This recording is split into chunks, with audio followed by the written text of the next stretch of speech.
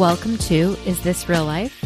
A Bravo podcast that relates our favorite shows to our own lives and the world around us. I'm your host, Mandy Slutzker. Let's get to it.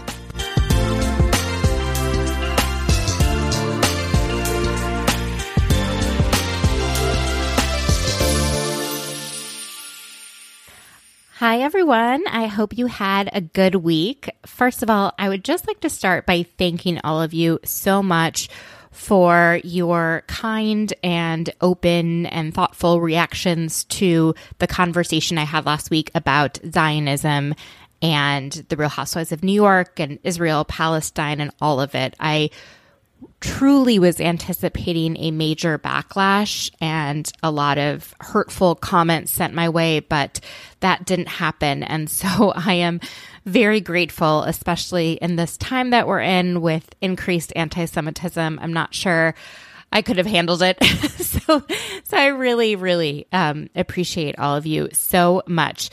So before we get into this week's episode with Tane and Aid from Altar Call, I just wanted to share a few quick thoughts on Salt Lake City and Winter House. So The Real House of Salt Lake City, I tried to stay up and watch it on Wednesday night, but I actually fell asleep. And so that's why we didn't cover it in this week's episode so much. I feel like that says something about how the season is going for me, at least. I feel like it's a little bit of a slow start, or where this episode may have been a little slow. I also have a pretty big fear of heights, and I really hate gondolas. And they kept showing the ski gondola and all of them skiing down this mountain, and it's just it makes me so anxious. I think there is a little bit too much of Angie H going on, but I'm not sure what else we would have if not for Angie H. You've got Jen Shah, who is completely either in denial or just ignoring everything going on with her trial when they cheered that it had been postponed, as if that was a positive thing that may help her. That was a little confusing. Thank goodness Whitney's at least saying in the confessional what I think most of the audience is thinking, which is this actually gives more time to the prosecution to build a case against you. Honestly, at the beginning of the season, when we knew that Heather and Whitney were going to have a falling out, I had assumed that it would have been about Heather's support for Jen Shah, right? That's what I thought it would be. I couldn't think of anything else. And to see how it's unfolded has been very confusing to me, and I can only think that they're arguing about something related to the show itself and not what they say they're arguing about. And so when Whitney is saying you didn't have my back, maybe it's because she brought up something that they had agreed to do, but maybe not in that level of detail about the show. I have no idea, but it's really hard for me to make sense of how upset Whitney was with Heather when they were in Arizona. Now, I can understand that she was upset when Heather said, you made everything about you when you shared your story of childhood abuse. I think that was really harsh, and she was just sharing what was going on with her, and I don't think all of them need to stop sharing and stop living their lives just because Jen is going through a hard time. So I felt like that was pretty cold of Heather. But other than that, I mean, I don't know. I don't really understand why there is so much animosity going on between them. The one thing that did make me laugh this episode, though, and I don't know why, it is when Lisa Barlow was FaceTiming with her brother, and I don't know why I thought her voice would change when she's talking to family or something, but it didn't at all. And I find her voice to be so entertaining. Like, I don't know. It's almost like she's putting it on. Like, does she really speak that way all the time? And so when she's talking to her brother and she's like, yeah, it's like so sad that all our siblings are getting divorced. And like, we're the only two left. It's just like, oh my God, what? I don't know. It's hard for me to not think of her as a caricature rather than a real human being. And so, yeah, and her husband is just always like saying the right things. And that also kind of creeps me out. Like, how can I help? Like, does every partner always say the right thing in every single situation? No, it just, I don't know. Should she just train him to act that way when the cameras are on, or is he always that way? I'm not sure, but they do seem like a very nice couple.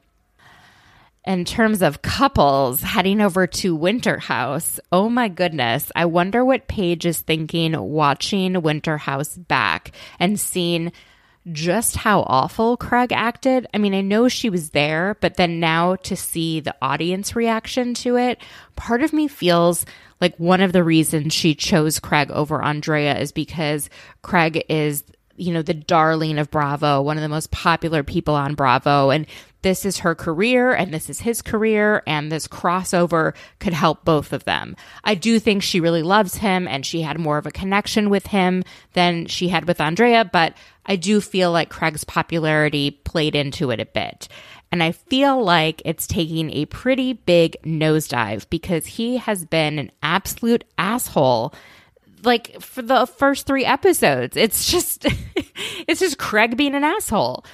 Now, the situation that happened last week between Luke and then Jess and then Craig and all of that, I was happy to see that it played out the way that it did, where Luke took some time to himself to reflect.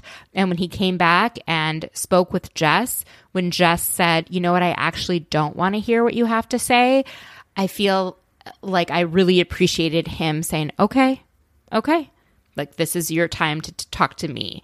And I thought what she said was really like well stated, and I appreciated that after that they were able to like get up and move forward so that everyone else in the house could also move forward.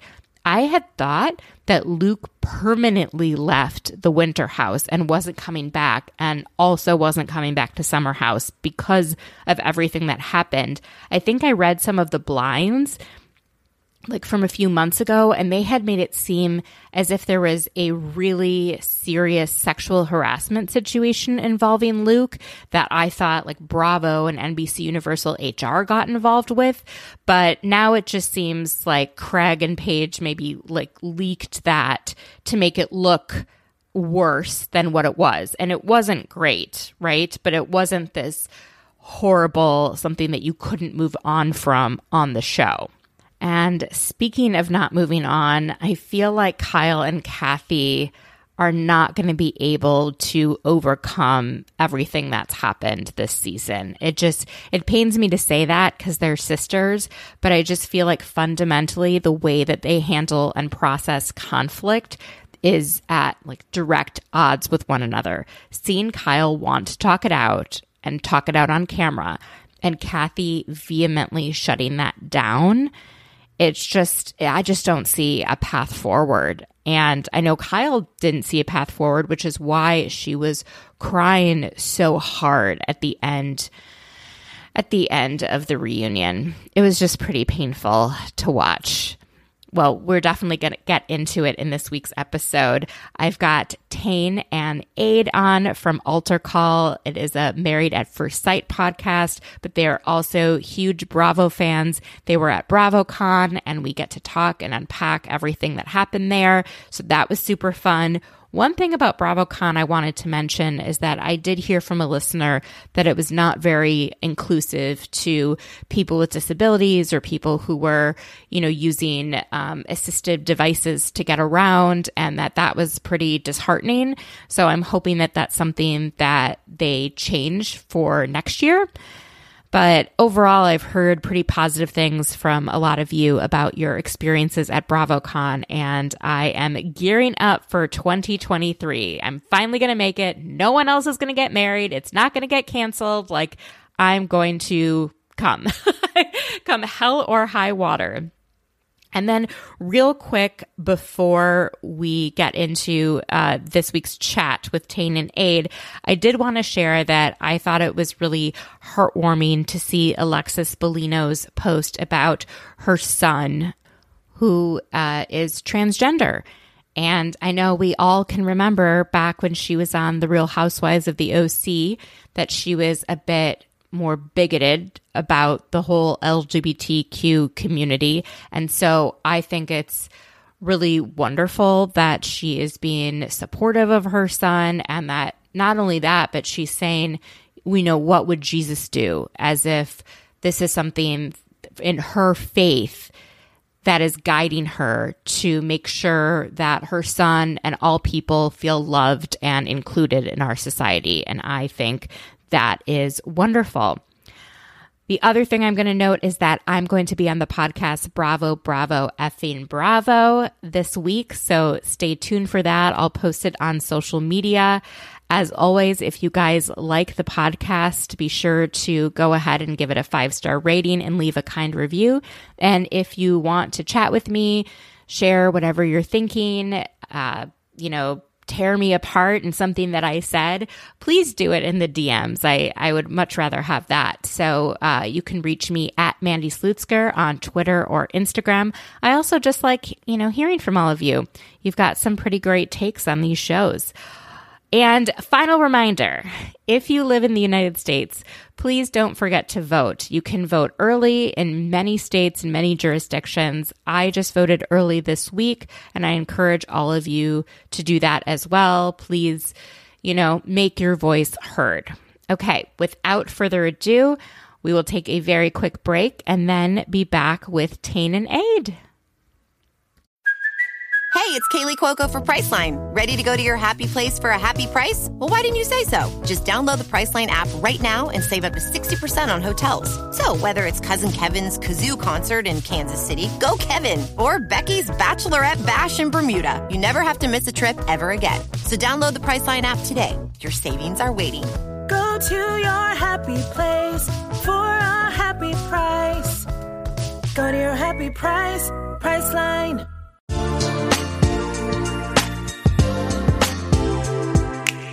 Hi, everyone. I'm here with Tane and Aid from Altar Call, a Married at First Sight podcast. These ladies are so amazing. They cover not just Married at First Sight, but they watch Bravo, and they were at BravoCon. And so I have them on today to talk about all of our favorite shows, but also their BravoCon experience. Welcome back to the podcast. Hi. Hi, thanks, Mandy. Oh my gosh, I'm so jealous of you and of everyone else that got to go. I am definitely going next year. I'm getting VIP tickets. I'm going to save up and just go all out. So tell me, can you talk through what the events of the weekend consisted of? Was it panels, meet and greets, Watch What Happens Live tapings? What are all the things going on? It is definitely a choose your own adventure. So we went together, but we had very different BravoCon experiences. We went together and then we go apart and then we come together again. So I was all about meet and greets. I wanted every picture that I could possibly get with anybody.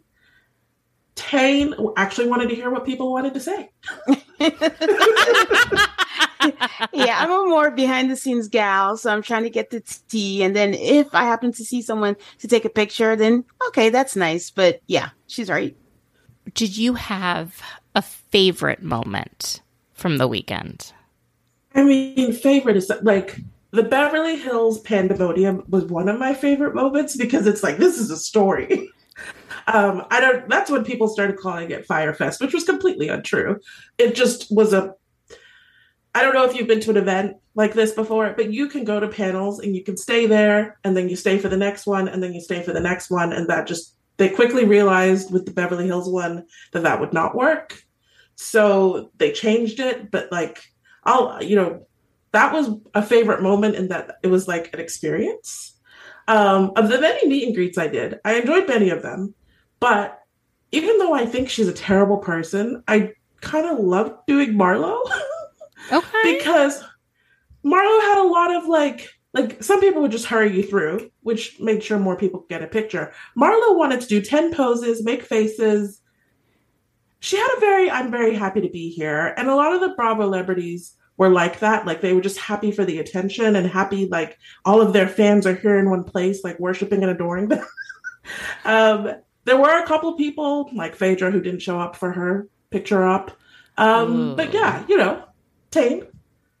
I mean, I had one goal. Our listeners heard it. Aid heard it ad nauseum. I just wanted to meet Kandi, and meeting Kandi was the most amazing thing. I mean, Todd was there too, so luckily I like Todd, but it was nice. That was my favorite moment. And I think just the panel and I would say the Married to Med panel. It was so messy and it was so dark, but I enjoyed every moment of it. I loved when we all collectively like heckled or booed someone. It was like, I told Aid, it's like we're a cult. We're all on the same page. When we all booed, when people talk about booing Lisa Rinna, I wish I had a button. I was there. I was one of them. Like, it was just great. That's absolutely amazing. And it's so fun to feel like you're part of something, especially after these last few years when we've all been so like separated from one another and kind of not feeling like we're part of anything. To be able to come together in person and have that experience seems so fun. Yeah. And there's something to be said about not having to explain yourself. Like, I would post something on my stories and then you get people, BravoCon, that's a thing. What is that? Oh my God, show. But everybody at BravoCon knows what BravoCon is. They understand. They don't judge you because we'll hear a scream. You hear people running and screaming. Everyone just runs and screams too, because it just means it's a Bravo Leb is walking by and we're all just trying to get a picture. And to the outside person, they're like, who is that? Why are you doing that? But we all understood without words what we were there for and what we were doing. That was good. Oh my gosh. I just hope it doesn't fall during something else that I have going on. But I hope it's like the exact same weekend in October because I know I can make that. Okay. I mean, I hope so for you. We're on the fence about next year. It was an amazing, wonderful experience. But then next year will be the same people, unless, I mean, like you add the new New York Housewives or any other new shows that Bravo is having in the next year. But it would be to see the same people. And it's a lot of money to see the same people. Yeah. Yeah. And when you think about it, like we've talked about this a lot, but we were talking about how like the novelty of the first time experience, this is like, we've been watching OC since 2016? This is pent up for 15 years. What show is going to come out between now and then that's going to make us all, oh, we got to go see that? I don't know. Maybe it's possible, but this is a collective 10 years of shows that, you've been watching for so long and you just got to experience it and see the people. So who did you feel like the crowds were most excited to see? Kathy and Garcelle. Oh my gosh. I mean, Garcelle is such a star, just on and off the show. She is a star. And Kathy's just funny. She's been funny on the show. So. But here's my thing about Kathy. Is it that people really like Kathy or people really hate Rinna? I think, if you asked last year, I'm one of the people that think Kathy's funny, but I think it's heightened this year. Like, I don't think she's like funny. But it's more like she's the antithesis of Rinna. So it's just, We'll take her. We'll take her. Because do I believe she absolutely went on a tirade and said some things? Absolutely. I think she did. I don't think Renna's lying. So I agree. Let's talk about the Beverly Hills panel. So what actually happened during that experience? You said normally people were staying and waiting for the next panel, but they kind of changed it up when it came to Beverly Hills. They changed it after Beverly Hills because it was such a disaster. Oh, okay. So the panels were in these like very large rooms. I had, of course, gone to a photo op. Tane was already in the room where the panel was being held. So I was in this ridiculous line to get in the room. And I was in the line and I was like, there's no way I'm going to make it in the room. There's not enough chairs. There's no way. But I also don't know what's going on at the front of the line. I'm just waiting in this line. I cannot see the door or the curtain or wherever it is. And then all of a sudden, Andy walks through. which the screaming is pretty bad, but the screaming was really bad for Andy. And I just see like a whole group of people start following Andy. Oh, God. And then people start running, and I'm running too, but I don't know where I'm running to because I don't even know where I'm going. And then I end up in the room, and I'll let Tane pick it up from there. Yeah, and then I'd save the seat for her because, again, like she said, I was in there for 2 other panels. I think Andy walked by because he just finished Ask Andy, so Beverly Hills was next. So at this point, there was a whole bunch of people, including the VIP, which is a good point you brought up. If you're going to go, VIP is the way to go. There's a lot of standing in lines, and you bypass that way. And then the VIPs, their seats were, completely filled up.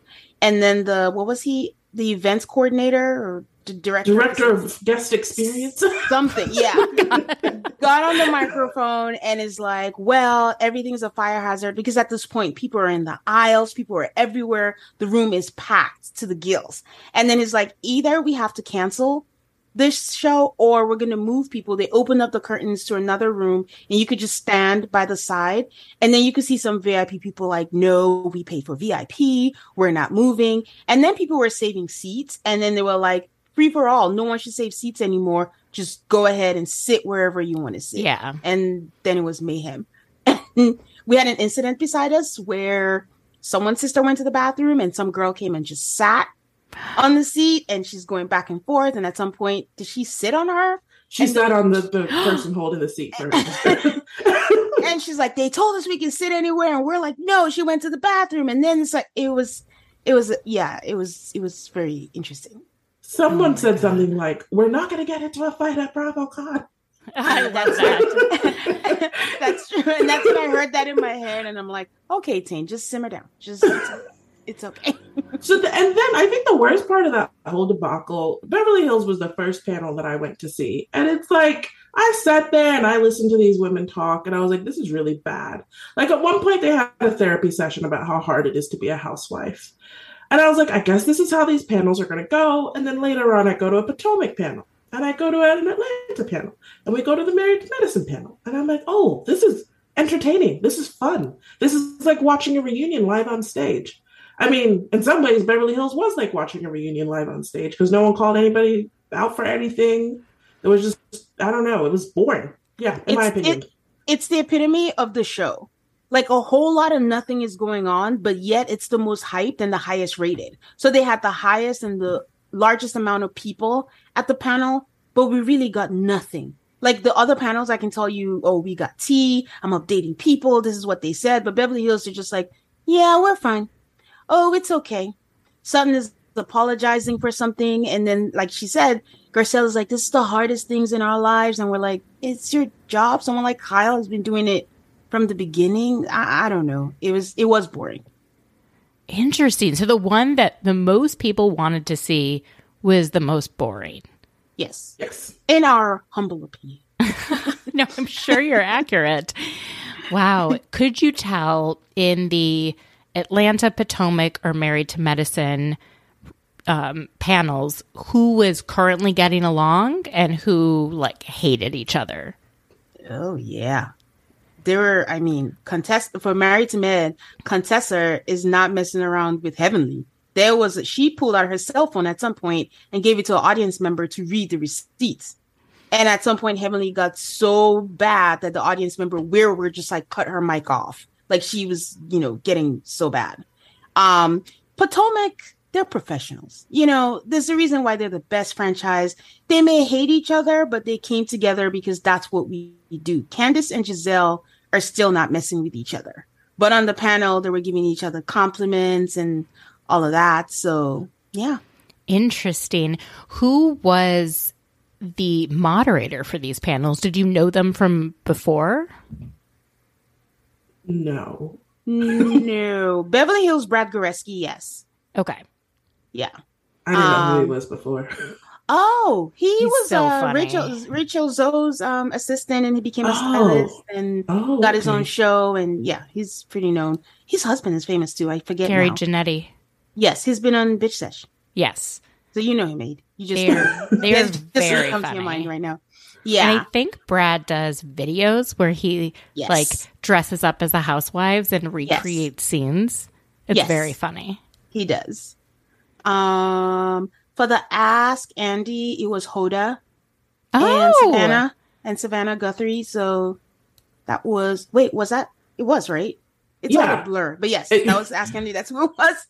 I was in like the main area when Savannah and Hoda walked through, and the looks on their faces, because they were sort of getting the same treatment that the Bravo celebrities, where people are like yelling and running after them, and Hoda's just looking around like, "Oh my god, you people are crazy." But I wasn't. For me, I was like, I didn't know you were going to be here, Hoda, and I love you. I'm so excited that you're here. that is Yeah. so funny. Did you see any well-known people who were there just to be part of BravoCon? Yes, Jerry O'Connell.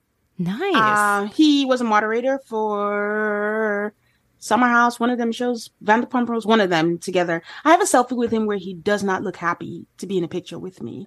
But there's a whole bunch of people. And when I was leaving, I walked by Chrissy Teigen with Okay. her security, so I just got a little bit of her. So I think and then I don't know if people read Brian Moylan. Oh, I love Brian Moylan. He's Brian been on Moylan, the yes. podcast like 2 or 3 times. Yeah. Yes, I was very excited to see him and him. Yeah. You know, he went to BravoCon in 2019 in disguise. Oh. And Yeah, this 'cause he was time writing he his got a book. formal invite. Oh yes. Yes. So- Yes. Moving on up, right? Yeah. Oh my gosh. And then mainly another final question before we kind of dive into some of this week's shows. How did people react to Erica and Lisa Rinna at BravoCon? Because online they get ripped to shreds by so many people. I would be, if I were them, terrified to go and stand in front of a group of like Bravo fans. So I'm just wondering how Bravo fans reacted to them. I think Erica got a decent reaction. She didn't get booed. She got claps and got cheers for some. On Watch What Happens Live, we got an extra ticket for the Legends Ball. She seemed very disengaged. She was on her phone most of the time. But I watched another episode where Andy did ask her about it, like how is she coping, how is she doing, and people were cheering for her, and she was saying thank you for all the support, and she got the cheers. But I will say this, which might be an unpopular take. I liked Erica better after BravoCon. I just thought she was fun. I can't explain it. I'm ashamed myself, but it's almost like she knows what she's still a terrible person. I'm not taking that away from her with the I'm victims not and all that. judging you. Like, you She's- can I'm like who judging you myself. like. I'm judging myself. But I will say the whole, when they asked what celebrity is going to split and she said PK, I mean, I think it's staged and all that, but it was fun to me. And it was just how she said it. I liked watching her interact with Kenya on Watch What Happens Live. And they just had this camaraderie, and it was just fun. And the thing I like about Erica, even before BravoCon, is like, she's vicious, but she can let things go. She's not like, she'll laugh with you the next time. It may be seen as fake, but she'll laugh with Sutton, or she'll, have a conversation with Garcelle, but they'll have their tiff. So I think she knows what it takes to be a housewife and understands that it's her job. And I think that kind of came through in BravoCon and made me like her more with BravoCon. But to answer your question, I don't think she was ripped to shreds, but Renner was the one who got, every time her name was even mentioned, even if she wasn't there, she got a boo. And someone in Ask Andy asked, when are we getting her fired? And Andy said, let's see how the reunion plays out. Oh, God. I think with Rinna, the problem is all the antics she does outside the show.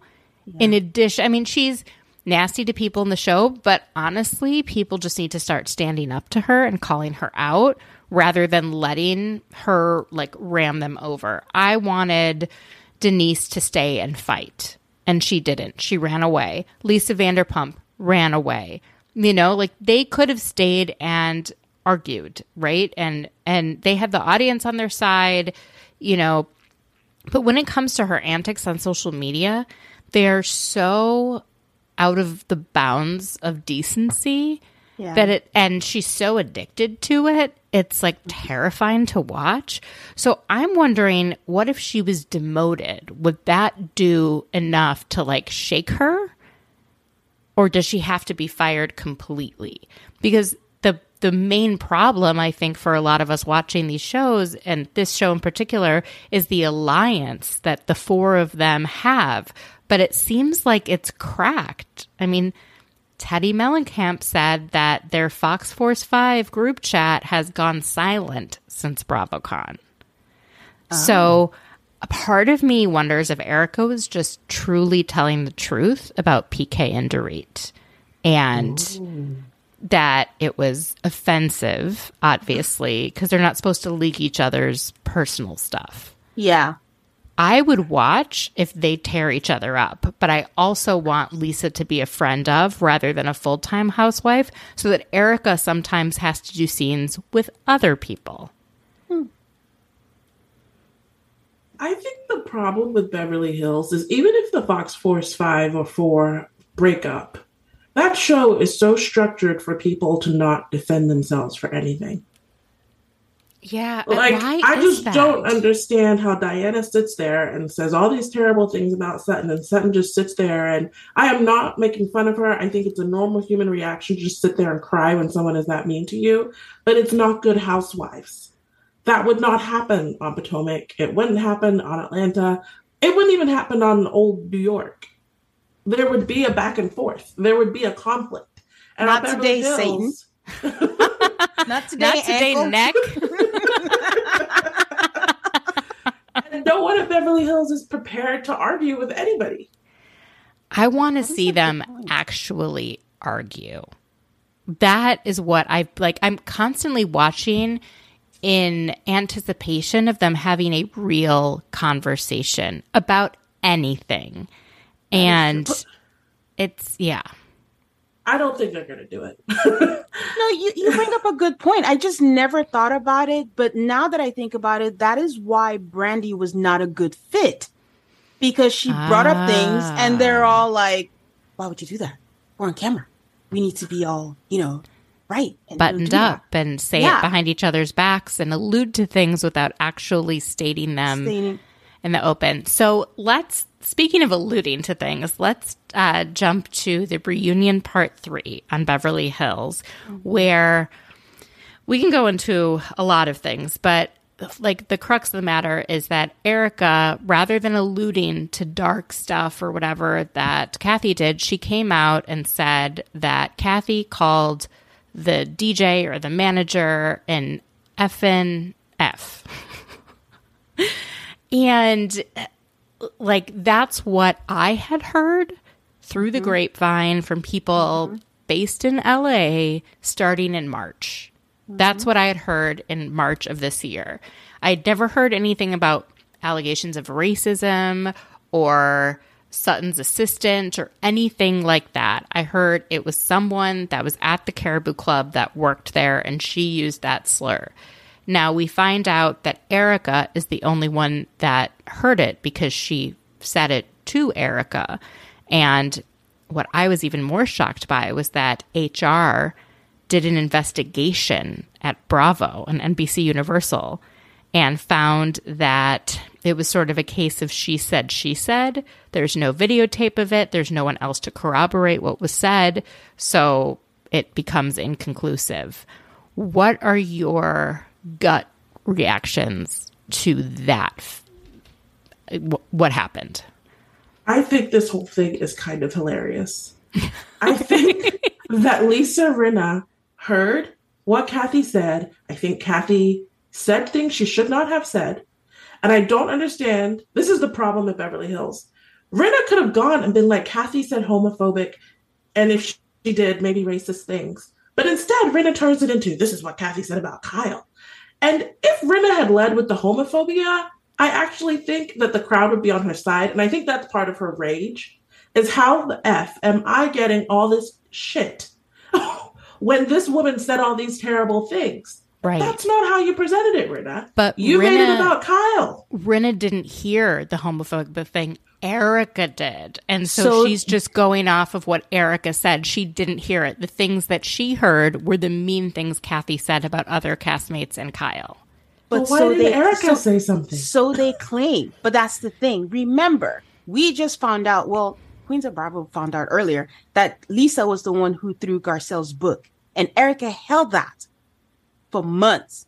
How do we know Lisa isn't punting this to Erica again to say that she said that to her? Oh. And they don't think things through. Erica, if you're the only one she said it to, how did it leak? Well, she leaked it. I think her and Lisa talked about it, and then everyone who was there in production then talked about it. All of their friends then talked about it. It got to everyone. Everyone was talking about it. And I also think there were other people, at least when it comes to her throwing a tantrum, that was what I heard before what it was about. And there were a lot of other people at the club that night that I think probably leaked that story. But then when the details started coming out, it could only be from Erica and Rinna's camps. No one else wanted that story to come out. Yeah. I think she said it. I think she said it too. I think she said it. It's so great that because there's no proof, I can't 100% say, oh my God, she did. But gun to head, I think she did. Right. I mean, I love that she said it and she's being made to I love that Kathy is somehow the hero in this narrative, which she probably said some really terrible things. It's wild. I mean, I think that Kathy must have just been seen red when she was told no by someone. She's used to being treated a certain way. She has certain expectations for how everyone's going to treat her. She was a member of this club, and she thought that they should go out of their way to let her request songs. And they said, no, we're really busy. We can't do it tonight. And that threw her into, I mean, she must have been an asshole in how she was asking for the manager to be rude to her, right? Like a manager of a club that is, trying to attract customers is not going to say, go back to LA if you're not behaving in a way in which you should take your ass back to LA, right? Right. Yeah. I just want to know why she did this show. She doesn't need the money.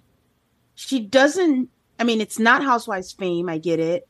But why? What is the appeal? Nothing about what they do seems to appeal to her. So why is she on this show? And it can't be to repair her relationship with Kyle. I don't think so at all. No. I think it's to change the narrative about her, because if she wasn't on the show, the only thing we would have heard about her in the last 2 years would be that she had Paris kidnapped in the middle of the night and sent to a boarding school where she was abused.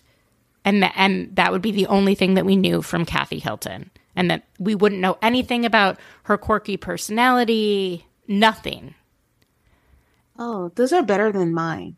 I thought it was revenge for Kim, but also to the only thing that Kyle has that she doesn't have is Housewives fame. And she just wanted to get that. And then now we're even. I think she's jealous of Kyle, for sure. I don't know if it's jealousy, but Kathy has not been on this show ever since 2 years ago. And before that, it was constant Kyle going on the show to talk about how Kathy did her dirty, or they were fighting, or Kathy's not on my side. Oh, Kathy, I feel like Kathy just wanted the opportunity. Like, if me and Kyle are going to fight all the time, I'm going to have my own side out there. Yeah, no. I mean, in the Kyle versus Kathy, how do you see that? What did you think about it before? And what did you think about it after watching? It's a journey. Because I spend way too much time thinking about it. Season 1, I'm like, Kyle is the victim here. Her sisters treat her like shit. Like, she's the youngest, but she's the one carrying all the burden. She's a responsible one doing this for her sister. As the years go by, it's like a 50-50 type situation. Like, Kyle is the worst kind of quote unquote good person. The good person that wants to prove that they're good and doesn't want to embrace the dark side that they have. And it's irritating. And now with the whole LVP thing, I'm team LVP. I don't care what she did, but I just feel that was handled wrong.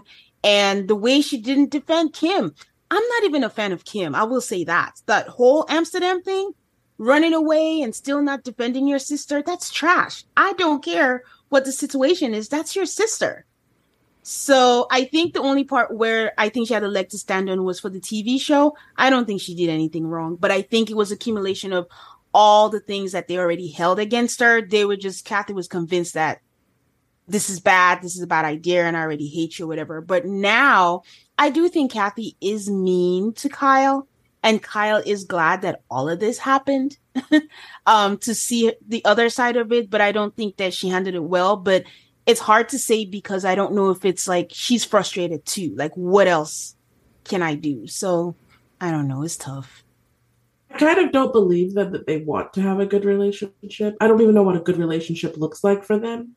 I think they thrive on this conflict and the one-upping and who did what to who lately and who showed up to whose event lately. It's like their own little mini housewives drama that they have between the two of them.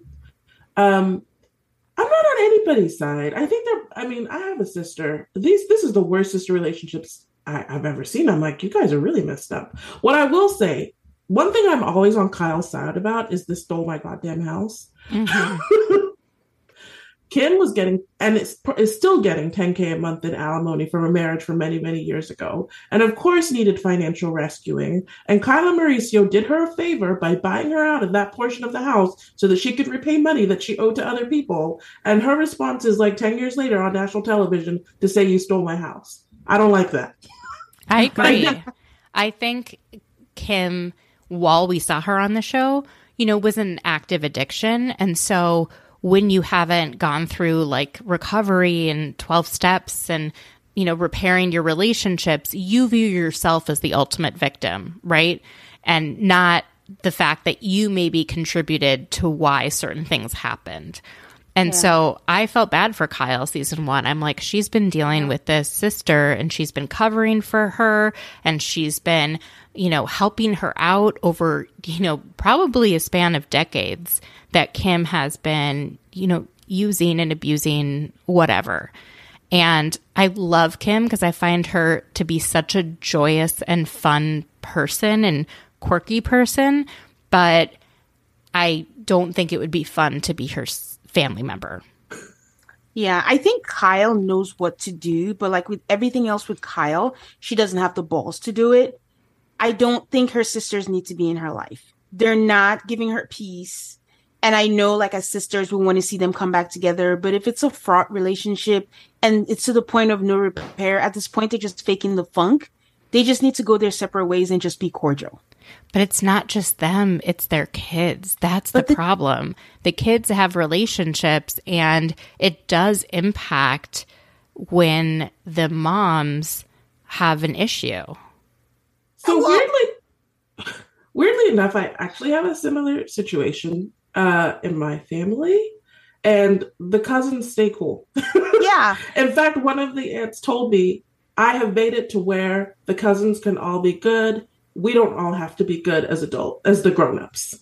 Yeah, I think because the cousins are grown, it's easier. They're not, if they were all like Portia's age or something, I think it would be harder. Like what? Paris is like what, 41, 42? Like I think they can have their relationship without getting into their moms. Yes, it's going to affect it some way. And like, I'm not saying they should be enemies and never speak. I'm just saying stop trying and accept it for what it is. Like if you weren't sisters, you wouldn't like each other.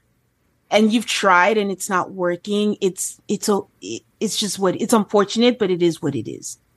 I feel like they haven't tried in the way that I would try. They can't do that while still being on camera. True.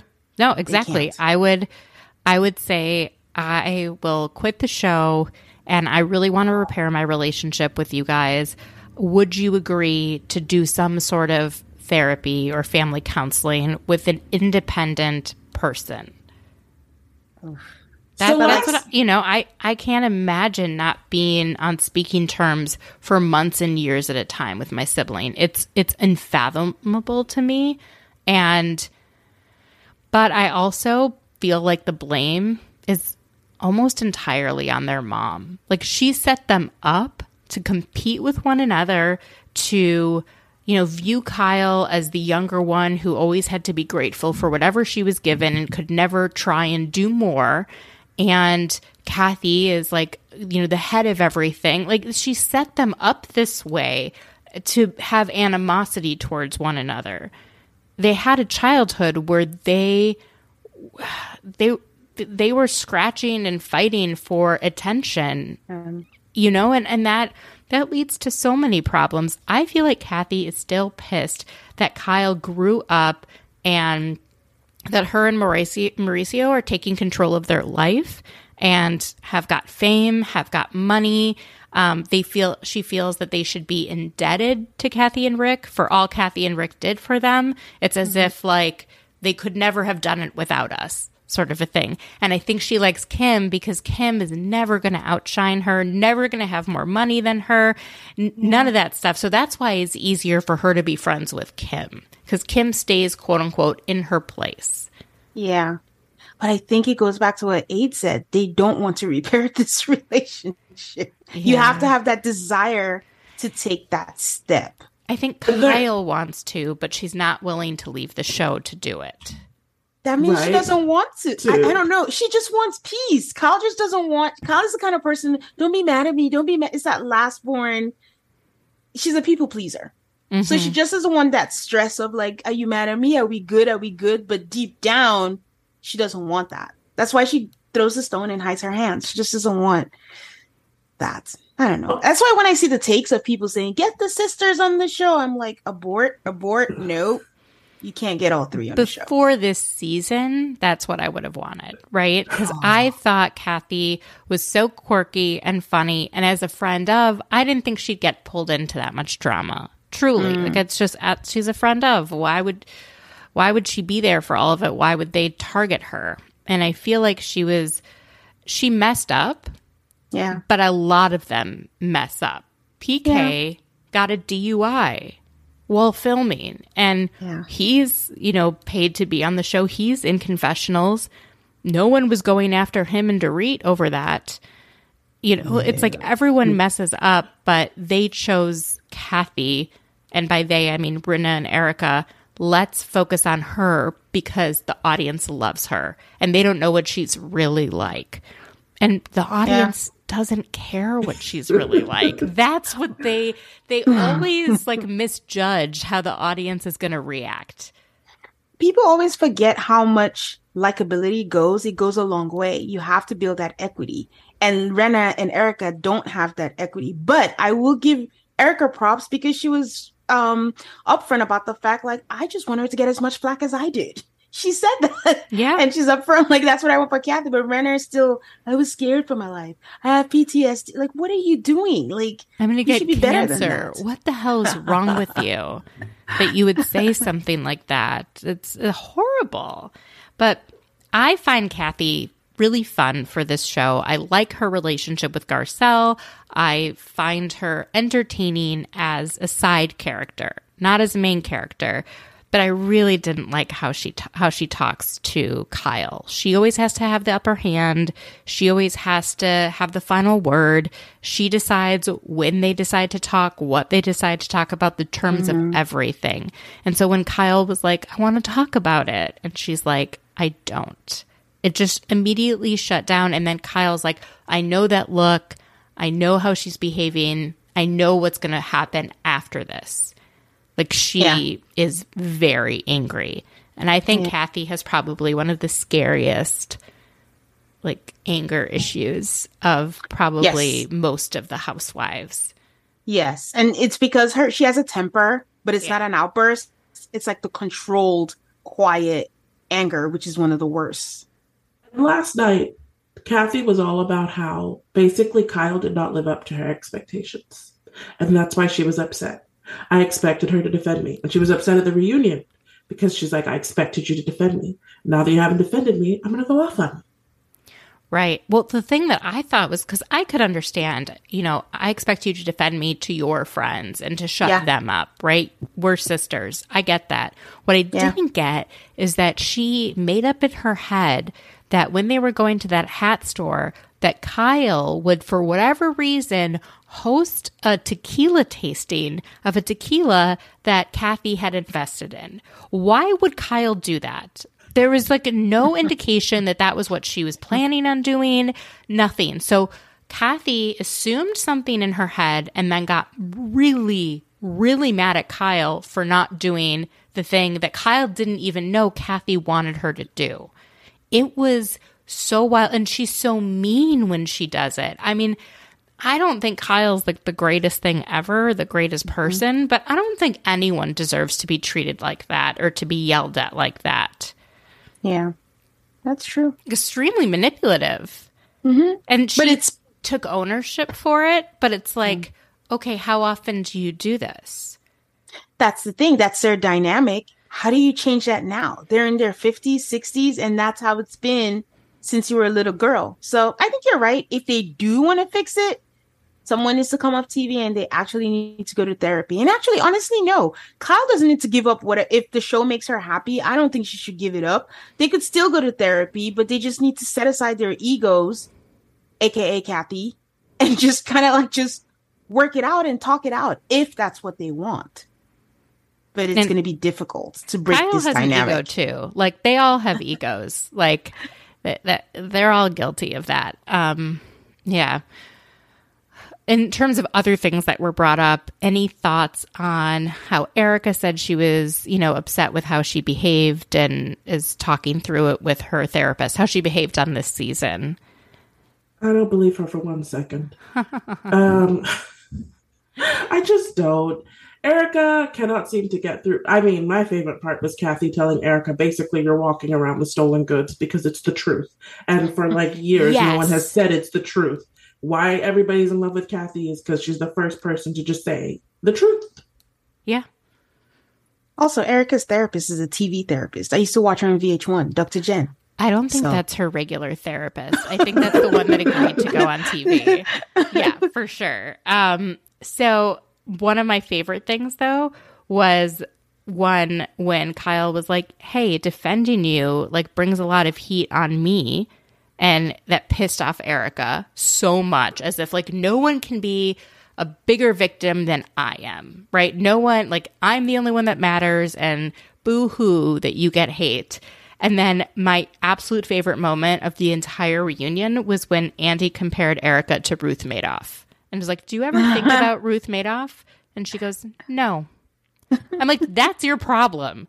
You think you're the only person that's ever experienced this. You are not the only person that has been wronged by their spouse who has done horrible, horrible things to large amounts of people. Yeah. I think that Erica's thing is that being married to Tom was like a job that she had. And once he didn't have any money, her job was over. Like the way she spoke about, the last time you talked to Tom, there's like zero affection. I don't think there's even much like, oh my gosh, I spent so many years with this man and now it's over. He was paying her to do a job. Her job is over. Oh my gosh. And she didn't get a severance. Those earrings, man. When she kept on being like, we're appealing for legal reasons. I was like, this is so annoying. You just don't want to give up any of the things that you acquired during this marriage. That's just like, and the thing is because she thinks they're hers, that she did something to earn them. And that's what's so frustrating. They are payment for services rendered to Tom. Mm-hmm. So she's like, I did my services. I expect to pay them. Do you guys want to talk about Potomac next? Oh. It's my favorite. It's absolutely my favorite. Okay, let's just dive right into it. What do you think of the assertion of a couple of the women that Chris Bassett makes them uncomfortable? It is so uncomfortable as a woman to watch a show and feel like, I believe women. I am all for Me Too. And these women are putting all of us as an audience in a position where the facts are not adding up. And I actually think it's a useful exercise. Problem being, like, accusations usually aren't false, that everything's in the eye of the beholder. Well, maybe Giselle was uncomfortable, but Chris really didn't do anything wrong. Like, there's a lot of nuance there that's great to explore. But at the end of the day, it just looks like they're trying to malign a man who did absolutely nothing wrong. Also, when it comes from Ashley Darby, whose husband has done a lot of things that she has defended, and you want me to believe that Chris, of all the people sending you a DM, was suddenly like this sinister thing, or it was just, it didn't sit right. For Giselle, I can give her, maybe you were uncomfortable, but maybe not like, oh, in a terrible way. You're just like, oh, I don't want to be accused of cheating or anything like that. But you sat on this for 5 months and waited till there was a camera. And also, because you have a relationship, you could easily have picked up the phone and just be like, hey, Chris, like, I was a little uncomfortable. But the way it was presented, the way it was made, that was what was just terrible about it. It's like, everything is not a storyline. I get it. That's your job to keep things moving, but it just wasn't right. I think the most important thing we've seen is Karen talking to Giselle. I loved everything about it because at first I was like, Karen's really going with this story. But Karen was not going with the story. Karen was interrogating the story. And by the end of it, Karen had brought Giselle to saying with her, oh, he didn't do anything wrong, which we all kind of knew anyway. Right. And when Chris was asked to leave the room, he did. He left. Mm-hmm. So, I had never thought of this, but a listener of the podcast wrote to me and said, this might have something to do with Giselle's religion. And some people feel like it's inappropriate to be in a room alone with a married man. And I don't know if it's like I'm thinking of Mike Pence, how he would never be in the room alone with a woman. It's this idea that you just don't want to have temptation,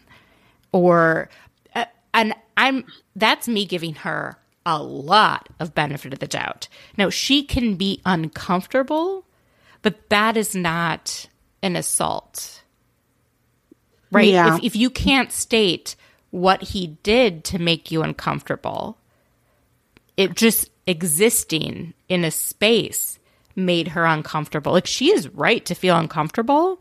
Like, she is well within, like, you can have whatever feelings you have. But I don't know. That was just something I hadn't thought about. I mean, I would respectfully disagree with that angle. I think how I interpreted her, what she was uncomfortable about was rumors. Because she was very quick for everyone she told that story. He didn't touch me. He didn't say anything. He didn't whatever. She just emphasized, I didn't want anyone to say, oh, I'm in a room with a married man alone by myself. So I think she was more concerned about, oh, I don't want to, because they have a friendly relationship already. Like someone just saying, oh, you're being alone and you want to do that. But deep down in her heart, because again, she quickly emphasized with everyone she told the story, she knew that there was nothing terrible about it. It was just, I don't want any insinuations. Do you think that I'm trying to figure out how to phrase it. Do you think that she genuinely felt uncomfortable, or do you think she's actually kind of making this up so she has something to talk about? Because it does feel like she routinely does go after the husbands. It seems like it was like a little nugget of her being uncomfortable, and then it was really blown up into something much bigger. And the nail in the coffin for me is the idea that this was like a set up storyline is when Mia was like, oh, he was staring at me at the party. And there's no footage. It's like there's no world in which that happened. I think Mia was just playing along. Her head is in the clouds. But I think two things are true. I think she was uncomfortable, but just uncomfortable like, oh, I don't want to be alone with this married man. And then she's like, oh, wait, what can I do with this nugget? Like you said. And then she blew it up because this is not the first time Giselle has done this. If you remember the whole thing with Monique and Chris, where she tried to do the whole paternity thing and try to do that. Apparently there was a whole discussion about it. Candace said that there was. We don't know. But Giselle likes to move stories that don't involve her. Mm-hmm. That I think she was uncomfortable, but not to the point where, like you said, it was assault or anything of the sort. But she just thought she could milk it. Yeah. And it's interesting because Potomac What makes it great is that they are willing to push a story along, to talk about everything. That's why it's a great show. But this time, Giselle has gone too far. Mm-hmm. Yeah, I think that the thing is, she's gone too far, but I don't think the audience hates her. They're just like, nah, this ain't it, girl. Do something else, right?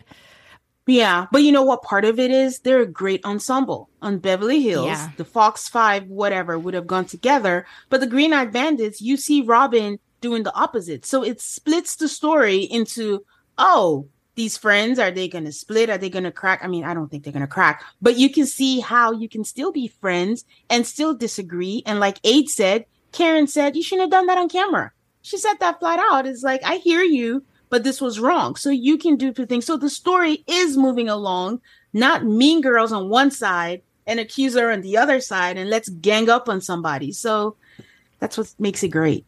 Speaking of things being on camera, what did you make of Wendy's hot mic moment where she had been insinuating that she didn't think Mia was lying? She just thought she was being unclear. And then as soon as the cameras went down and her mic was still on, she's like, I mean, we all know she's lying. That thing was so silly because what she said, what Wendy said, I'm going to be a lawyer about this, is I have never called her a liar. And the hot mic moment happened after. Mm-hmm. So what exactly was Wendy caught doing? It was funny. I'm glad they put it in there. It was good for a laugh. But first off, I think I agree. This whole Mia and her stupid posts is all a cry for attention to create drama. It's. I don't like Mia. I'd be very happy when she's gone. She's boring and she's dumb. And this is, I think the whole I have cancer thing is like, the way she's gone about this has been very silly, to be honest. So I'm not even mad at Wendy for being like she's lying. I didn't like it, Mandy. I actually just had a bad taste in my mouth about it because I'm like, first of all, the producer's like, San Wen, how you doing? How did it go? And then you're prepping her up to set her up. And I'm like, if we're going to do hot mic situations, then let's do it for all of the cast. Like, why is she being singled out? So, I mean, I don't know. I don't know. I can't say I get it. It's a reality show. And she took it well on Twitter. She's just like, oop, when you make a mistake, when you get caught, and she's fine with it. So who am I to be mad about it? Because I'm not even like a Wendy fan, but I didn't quite like, it just felt like she was being singled out because I'm sure a bunch of them, Giselle, I am sure has something. So if we're going to do that, let's do that for all of the cast. Okay. I am not a big fan of Dr. Wendy. So I used to love her her first season. And then by this season, I'm like, you're no longer that same person. You don't know who you are. And it is frustrating to watch someone who is like a shape, like their personality just keeps shifting and their interests keep shifting. And I can't keep track of, and I'm starting to think, and okay, so one of the other things that really irked me about Wendy was during the last reunion when Nicki Minaj was asking the questions. First of all, I thought it was kind of shitty that they all were kissing Nicki's ass, given what Nicki has done. And of all the people to know what she's done, I would think it would be Wendy because she is well read. But, you know, maybe they didn't know. I think a lot of people didn't know. I didn't know until the reunion came up and it started coming out in the press. So I think they know. Like, I think it's very well known, especially in the Black community. And she calls herself a Barb. It's well known. But what does a Barb mean? A Nicki Minaj stan. No, I know that, but why is it a Barb? Oh, Wendy is a Barb. Oh, Wendy's a stan. Got it. Okay, I still don't know why it's a Barb, but but with Wendy, when she was like looking at the note cards in advance, I was like, oh, that's the kind of person you are. Like, you are thinking so far ahead of how you're going to come off that you're not. I just didn't think it was a genuine, like, it just, I don't know, something about it really bothered me. I'm like, would you steal like the questions on a test? You know, what if one of your students did that? It just felt like, come on, this isn't that high stakes. Like, chill the F out, you know?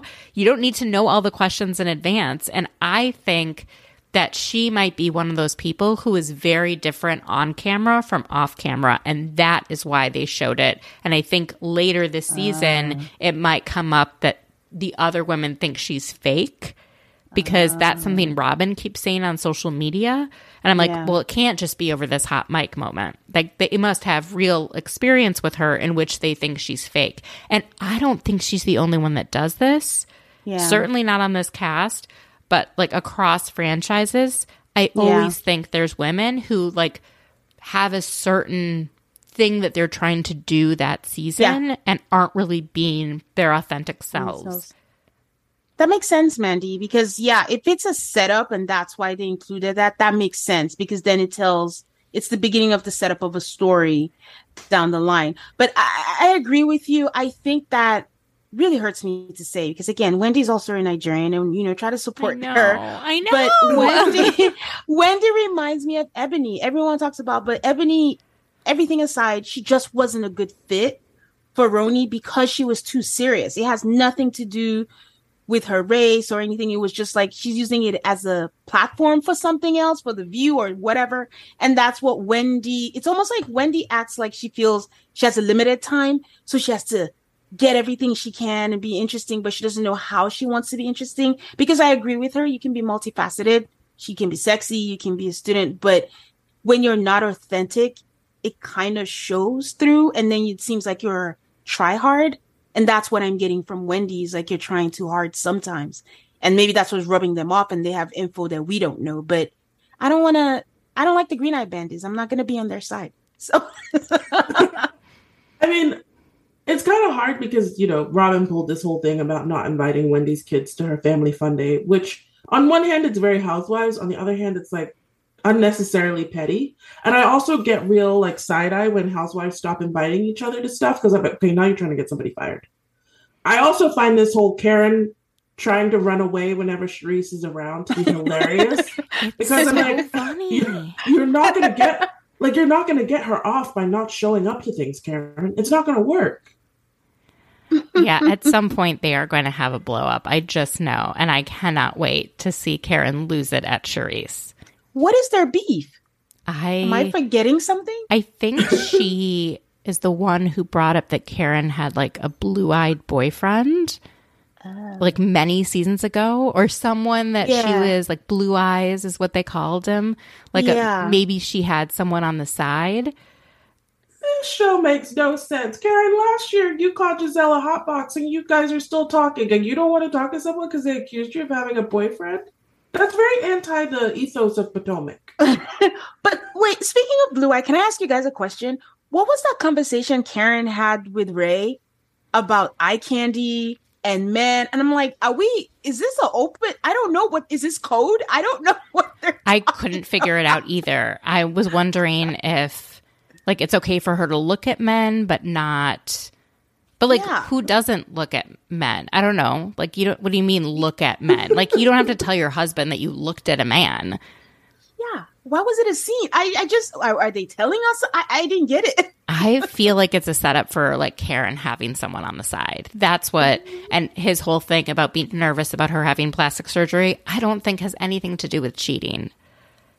Oh, I think he's just like, why go under the knife? Why... do all this stuff, and I don't know. But maybe, I don't know, maybe it does. Who knows? Why do you think Robin goes so hard after Wendy? Oh. Yeah, I think the struggle here is trying to remember what happened last season. That's always the struggle. I have two answers. One, I don't want to get really deep, but there have been like accusations of colorism, but I don't think that's the case. They're just viewers have been saying there's colorism and this, that. I don't have enough information. I don't want to accuse anyone of anything, so I don't know. I listened to Candace on Carlos King, and her point about colorism was like, within our cast, I don't think we have colorism. Yeah. It is the audience reaction. Yes. 100%. Exactly. Yes. Exactly. So I'm not with that story. But the other thing is like that read on Giselle at the was it the cabin or wherever last season when Robin was drunk and she was like, you have a man who doesn't want to get married to you and all that. Oh, that was mean. That was really mean. Robbed Robin the wrong way. And from her point of view, I don't think she thinks she can have a conversation with Wendy. Wendy goes all the way off on a tangent and it's like talking to a wall, and Robin gets so frustrated and she just doesn't like Wendy. Like, she just can't get past it. Like, I have to work with this woman, but I don't like this woman. Wendy pontificates. Everything sounds like she is doing news commentating. It never seems genuine. Even asking her, like, what's going on with her business. It's just her talking to Mia. It doesn't even feel authentic. She speaks in bullet points. That's the issue. She speaks in bullet points, and it's just, I want her to just be herself. And I feel like she was the first season, and I enjoyed her the first season. But I feel like she saw herself and was like, oh, I'm going to take notes, and I'm going to change who I am next time because I want to be who the audience likes or whatever it is. And that pisses me off. I want someone like Candace who is an asshole the whole time, right? Like, I like her because she is herself always. It's the simplest lesson, but the hardest for this housewife, that authenticity always wins. Like with Ashley is a great housewife because she's just herself. And I think, I listen to a lot of people's conversations at BravoCon, and then people were talking about how Ashley is very chatty. It's almost like she has nothing to hide. And she's very open about everything. Like, she was talking to someone about her divorce. She was talking about the house. Someone asked her, oh, did you get the house? She said she couldn't talk much about it, but gave her like a wink or whatever. So I don't know what that means. But when you're chatty and you have nothing to hide, you get to be free and you get to be yourself. And even though Ashley does terrible things, you're still like, you know what? She's all right. Because we're getting her. And like you said, Candace is not likable, but we know what we're going to get from Rat-tat-tat-tat Candace. She's consistent, but when we don't know what to get, but I think the issue is Wendy doesn't know who she is too, or who she wants to be at this point.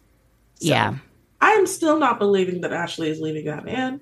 I think she is. Apparently, her TikToks, she's still shooting videos in that apartment. She never got a house as far as the TikToks are concerned. Maybe all will be revealed later.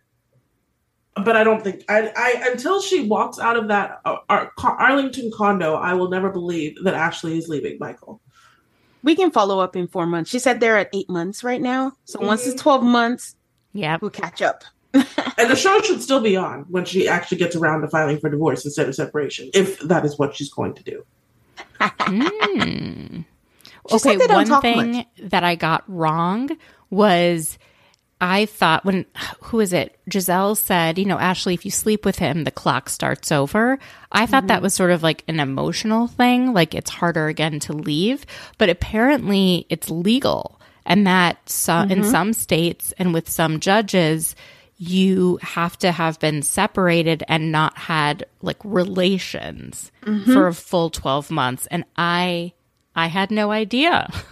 She said it at BravoCon too, because someone brought it up with the whole Luke thing and all that, and she was like, "Yeah, I can't even." Someone said if she had the Fanny, what was it, coochie cravings, coochie craving from Michael, and she goes, "No, not in time." And also, if I do that, I have to start all over again. So no, there hasn't been any of that. And she said they don't talk much. I'm anymore. sure. So again, not sure if it's true, but. To close us out, I just wanted to hop to another franchise, Salt Lake. So just wanted to get your read on the argument that's been happening and the fractured friendship between Whitney and Heather, and who you think is more authentic of the two. I'm Team Heather. I am what Whitney is doing is very, very confusing and makes me very deeply uncomfortable, because they're having an argument about rumors about who slept with who, but now it's part of her healing journey from being abused as a child. It's discomforting. I agree. Whitney is another one of those. Whitney is a housewife who desperately wants to keep her job, and she's doing the most. I'm Team Heather. Again, not a huge fan of Heather because it's petty. I'm just tired of the whole, I get it, the Mormon journey, but I don't want her to make that a personality. Like, there's more to you than that. But I also get how difficult it is to live something that you've known for so long. But I think Heather is a lot of things, but why would she lie about that? If she knew about it, she didn't repeat it. She could easily say, I heard about it. It's like, it's not a big deal. So I don't know what Whitney's trying to make this into, but also, how did this get to the point where they don't speak? It's very confusing. I'm hoping that we get more this season as to why they don't speak, because the argument we see so far is not great. I will say, because I think both of you didn't watch Salt Lake last night. Last night, you did. I fell asleep. Last night, Angie kind of backed up what... they're very concerned about the details, but Angie H., which there's two Angies, and this is all very confusing, but Angie H. says that what Whitney is saying is true, but Angie H. is clearly a snake in the grass, so I don't know if we should be trusting her either. I also think Heather got 0 bonus points with Lisa for saying that she didn't hear the rumors. This storyline is a bit of a mess. I hope it's over soon. I mean, I think the rumors, well, I don't know, but I think it's true. There was a lot of detail. Like, it was very specific stuff, but it's just, why did Whitney bring it up? No one inserted her. And then Whitney says she's creating boundaries now and that she's always been there for Heather, and Heather didn't back her up. So that's why they're not speaking. And it just seems very petty. It is. And I think she just wants the storyline. And it's that thing. They've always craved acceptance from Lisa. And so strange. It's so strange. That in a sick way, I'm like, is this Whitney's way of getting on Lisa's side? And that keeps her job? Because it's like Teresa and Jen from Jersey. Jen knows that Teresa needs friends. And if she's Teresa's friend, she's not losing her job. So I'm just like, in some sick way, is this Whitney Wildrose's way of staying by Lisa, and she secured another season? Probably. I mean, that could be. I think they're fighting about something related to this show, and it's coming out in this weird concocted story. But I feel like maybe they had always behaved a certain way on camera and someone started changing, or they both started changing how they behave on camera versus off camera. You know, I've heard rumblings that Heather isn't the exact same as she says she is, but that maybe that's Whitney that's telling everyone that, you know? Yeah, that's true. Right? And yeah, I have no idea. Or Whitney's just doing things to stir stuff up rather than be her like true authentic self. You think she's jealous because Heather is the fan favorite? Maybe, but wouldn't she want to be closer to the fan favorite? I don't know. Sometimes you don't want to stand close to the light. I don't know. I don't know what's her mindset. I remember back in the day, before I knew all this behind the scenes stuff, there was that argument between Jacqueline and Teresa. And I can't even remember what they were arguing about. But then later on, I read an article that said that they were actually arguing about some deal that Teresa had gotten that Jacqueline wanted, or like vice versa. And this is what the Whitney and Heather thing feels like. There is something that they are arguing about that has nothing to do with the show, but they have to bring it in somehow. And so somehow we're arguing about who backed each other up on rumors. Yeah. Maybe the book deal. Maybe. She got a book deal and Whitney's like, I have a story.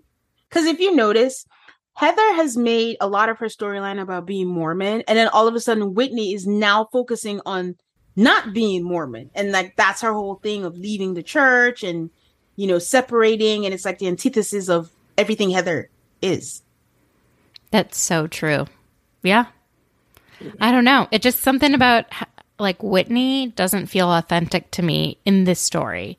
I do feel like she's being honest about her childhood. I'm not sure if she's being honest about the timeline of when she's figured this out. Maybe just like, oh, now I'm going to talk about this because I'm on the show. But maybe it was also happening in real time. But I very much believe her on that. What is hard is just why she's so mad at Heather for not agreeing, like, oh, yeah, this is what happened. Yeah, agreed. So, okay, well, thank you guys so much for being on the podcast this week and sharing your experiences at BravoCon and, you know, delving into the dark depths of Kyle and Kathy's sisterhood with me. Can you tell everyone where they can find you? So you can find our podcast anywhere you listen to podcasts. It's Altar Call, a Married at First Sight podcast. And you can find us on Instagram and Twitter at Altar Call MAFS. That is ALTARCALLMAFS. Oh, thank you guys so much. And I'll have to have you back again. And we'll have to get together next time both of you are in the DC area. Yeah. Thanks for having us, Mandy. It was fun. Thanks, Mandy.